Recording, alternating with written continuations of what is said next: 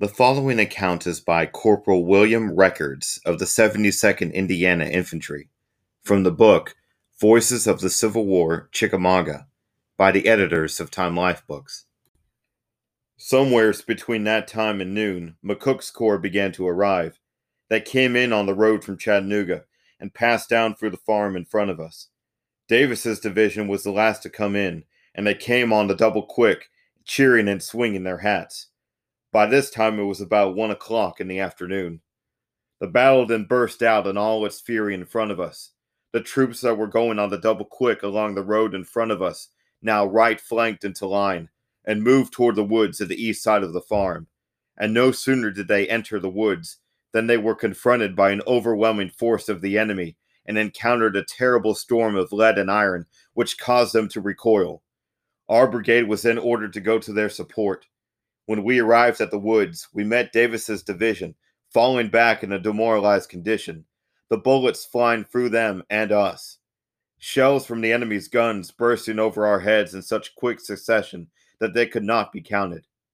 Our presence reassured Davis's men so that they reformed and advanced towards the foe. We were then ordered back to our works on the run, and as we went, the rebels played the artillery upon us at a lively rate. We had scarcely got settled in our places when Davis's men gave way and came back in dreadful confusion. They were generally throwing away their knapsacks, and in some instances their weapons. They ran over us like sheep, but were rallied a short distance behind us.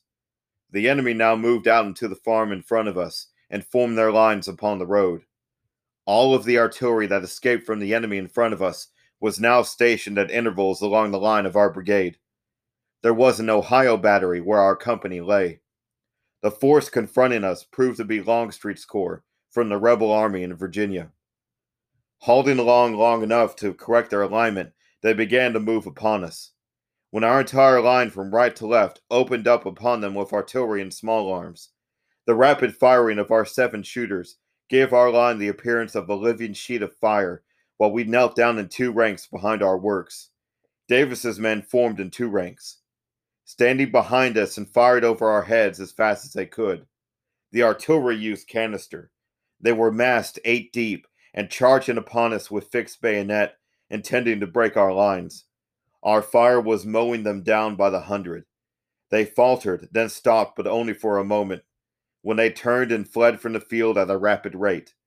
A large number of the enemy took shelter in the ditch that is previously mentioned and surrendered to us. The same troops that had been so roughly handled now moved out to try it again, when the enemy turned upon them and crushed them again.